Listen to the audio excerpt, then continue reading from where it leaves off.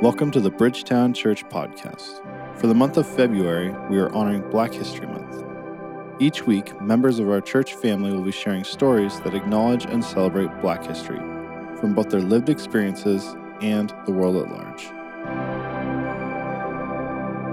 Hey, aloha Bridgetown Church. I'm Jaron, and I'm here with Anthony Holton, who has been a really close friend of mine for a number of years. I mean, man, we've done from Call of Duty at late nights to early conversations around coffee and manhood and race and ethnicity and the church and everything in between. So I'm super grateful that you're here with us this morning, Anthony. Thank you for being here. Yeah, man. Glad to be here. Yeah. So, bro, why don't you tell us and tell the church a little bit more about yourself? So my name's Anthony. I've been going to Bridgetown for around 7 years. Kind of brief hiatus in there in the middle. Very, very brief. But yeah, I'm originally from LA, but kind of have come to call Portland home. Moved here when I was kind of young, which we'll get into. But we've become great friends, and this community and this city has meant a lot to me. Yeah, rest in peace, Tilt. Even though we've had most of our brotherhood times there. I know. I was sad to see it go. So in lieu of Black History Month, can you give us a bit more about how Black history is actually deeply personal to your story? Yeah. So both my parents are from LA. My dad went to Pasadena High School. My mom went to Crenshaw High School. It's where I was born. I was born in 92 in LA, so just after, I guess, the LA riots, which I had no recollection of. But yeah, I kind of grew up in the View Park, Windsor Hills area, which I guess has a history of being called the Golden Ghetto or kind of the Black Beverly Hills. So a very important community and space that a lot of Black history was kind of made in. So that was kind of where I was born in my early years, kind of started. Yeah. And I guess what has informed, a lot of who I've grown to become out of that. So yeah. Very cool, bro. And we all know now that you ended up coming to Portland. So what was your experience like moving from LA in that space, in that place, and coming to a city like Portland? It was very interesting. I was really young, man. So I think a lot of like dealing with that or just working through that was didn't have words for or kind of language for because I was around 10. And so I first kind of experienced it as trying to, pick up the pieces of making new friends and all this stuff. But even when we moved here, we moved to kind of the Beaverton area, Peter Court area. But I went to school in North Portland, so I went to Holy Redeemer my first year here. And I remember my dad telling me why, because we had obviously had schools really close to us. Why was I going to school way out there? And he worked out that way. He was a college basketball coach. But I remember him telling me it's because that school had a nicer like basketball court, so I'd have more fun there. Which in hindsight, I'm like, I don't think that's the reason. That, the demographics of North Portland looked a lot different than where we were living. And so I think they were really mindful of trying to ease that transition or that shift for us, which, yeah, I appreciate. And I think after that, just eventually going to schools a bit closer to where I lived, there being this kind of this feeling of like constantly being watched a bit. Because even the school in North Portland, which like, seems a lot more diverse compared to LA, where, my classes in elementary school were probably half Black, maybe a quarter Mexican and a quarter white. Coming to school here, I was probably the only in my class, maybe one other, and then one of a handful within the school as a whole. So it was just a huge shift. And I think how I would describe it was like, yeah, just a feeling of being watched. And it got worse, like going to schools close to where I lived. I eventually went to, Cedar Park Middle School, Stoller Middle School, and it's just like you have all these eyes on you all the time, and you feel it, and you're young, so you don't know how to make sense of that kind of. And so that's how I think my experience kind of started out and was shaped. And with that came a lot of like, comments and things from my peers, which we can get into. But yeah, I think that's sort of the high level of what that move meant. Wow, man. Thank you for sharing that. And could you tell us a little bit about, you know, we've talked about this earlier, but that sense of that felt division in you that you started to discover going back and forth in different parts of the city. Yeah, why don't you tell us a little bit about that? Yeah, it was tricky because like, you know, the experience on one side of the city, so like the west side, um, having classmates who had a lot of, you know, preconceived notions about like what a black person should be or act like. Um, because a lot of times like they haven't encountered many, and so they're like, "Oh, the only black people I've seen are like on TV or in the media, so you must be like that." And sort of prescribing behaviors or things to me that, you know, I'm young, I'm like, I don't think that's me, but, you know, yeah, just dealing with that. And then I also was really involved in like sports and stuff. So I would Hmm. go from the west side to the east side for practices and stuff like that. So I would go from like Stoller Middle School to Jefferson High School because I played on a travel team that practiced there. And just the difference in worlds was just huge. Yeah. And one thing that was interesting about it was that, you know, in the context, you know, on the west side, um, kind of being a fish out of water and being like kind of a token black person in the eyes of a lot of kids.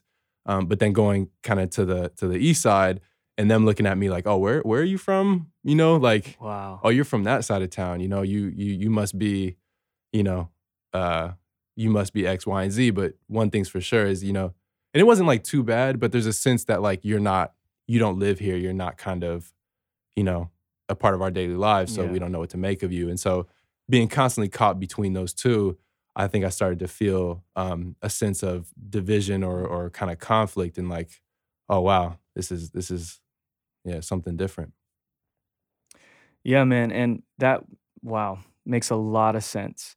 And then you even started, you know, telling me about some of the almost like tools or ways of coping with that resentment, like code switching and comments. Do you want to talk a little bit about that too, that started to come up in your adolescence and even teenager space? Yeah, for sure. Cause like I mentioned, like being so young and being met with um a lot of different perspectives or views or expectations of how you should act or speak or behave. You don't really know at that age how to defend yourself or how Yeah. to, you know, what is even true about you yet. Um, and so over time, not having the right words or language, you just start feeling, you know, you just start feeling like angry about it and almost Yes. like frustrated that you can't express or convey who it is you are. And I think over the years that kind of built for me, you know, and dealing with it, you know, from the white side, but also from the black side of, you know, not necessarily living in proximity to people who look like me, but feeling a sense of community or closeness that wasn't always kind of there. So that I think all of that just added to that Yeah. feeling and just built up over time. And you know, before kind of more recently, not knowing how to reconcile those things or figure out who it is I actually was in the midst of all that. So yeah. Yeah, man. Well, thank you so much for sharing that. That was really deep and real. And I think just gives a lot more contour and perspective to the Black experience, even here in our city, particularly.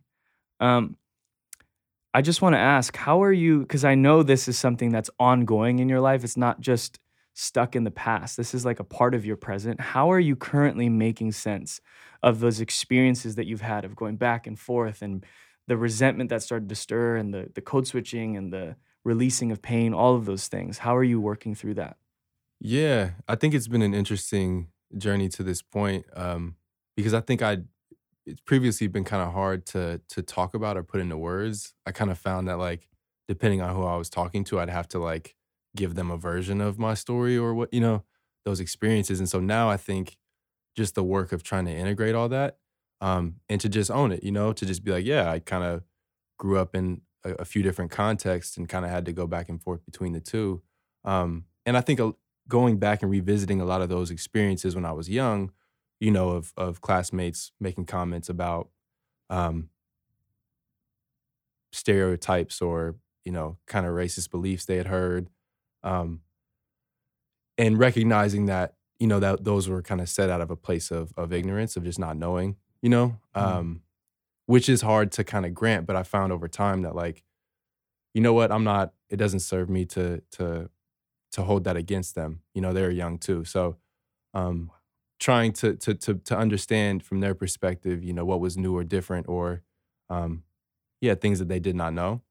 And also, just all of the things that people have inherited, from their parents and from older generations or from history, that they had no part or, weren't conscious of, but sort of repeated and put upon me, recognizing that, they're informed by their experiences and their perspectives too. So not making it a personal thing or a resentment thing, but trying to understand the kind of broader forces at work, has really helped me, I think, to build that empathy.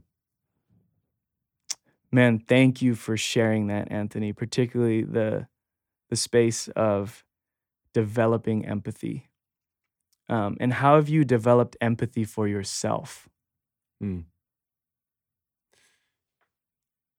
Yeah, I think part of how that's happened for me is recognizing, that my experience doesn't necessarily fit neatly into any particular box, because I grew up in, a few different contexts and kind of moved around, but that my experience exists between those contexts, and not feeling like that's less than or weird or different because, it's not neat or normal, but recognizing that that itself is an expression of my Blackness, that I grew up where I grew up, and I lived my life and went to school in different environments, and all of that adds up to who I am today. And so instead of being frustrated or longing for, belonging in a very particular or specific, recognizing that I am who I am, and somewhere between, these preset boxes or things, is where I kind of live. And I think for me, realizing and kind of letting go of, just acknowledging that, like, I can't necessarily say, like a lot of people that like was born and raised in a particular neighborhood and it's where I lived my life and did all this, that that's not a luxury I get to say. And so just owning that, and recognizing that that's who I am is kind of been what's helped me to come to terms with that and be proud of it, honestly. That's so real, brother. That is so real. My last question to you before we jump off of this is, if you could go back and see your younger self not being able to express those emotions and loneliness and in between two worlds, what would you tell your younger self? Ooh, that's tough.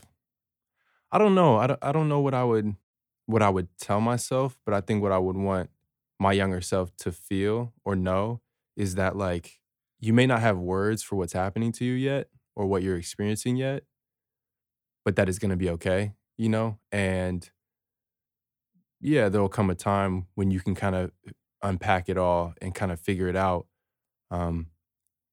It may be awkward or weird to have to go between worlds constantly and kind of code switch, but you'll figure it out one day and you'll find a way to bring it all together. So I guess that's like the gist of what I would want my younger self to feel.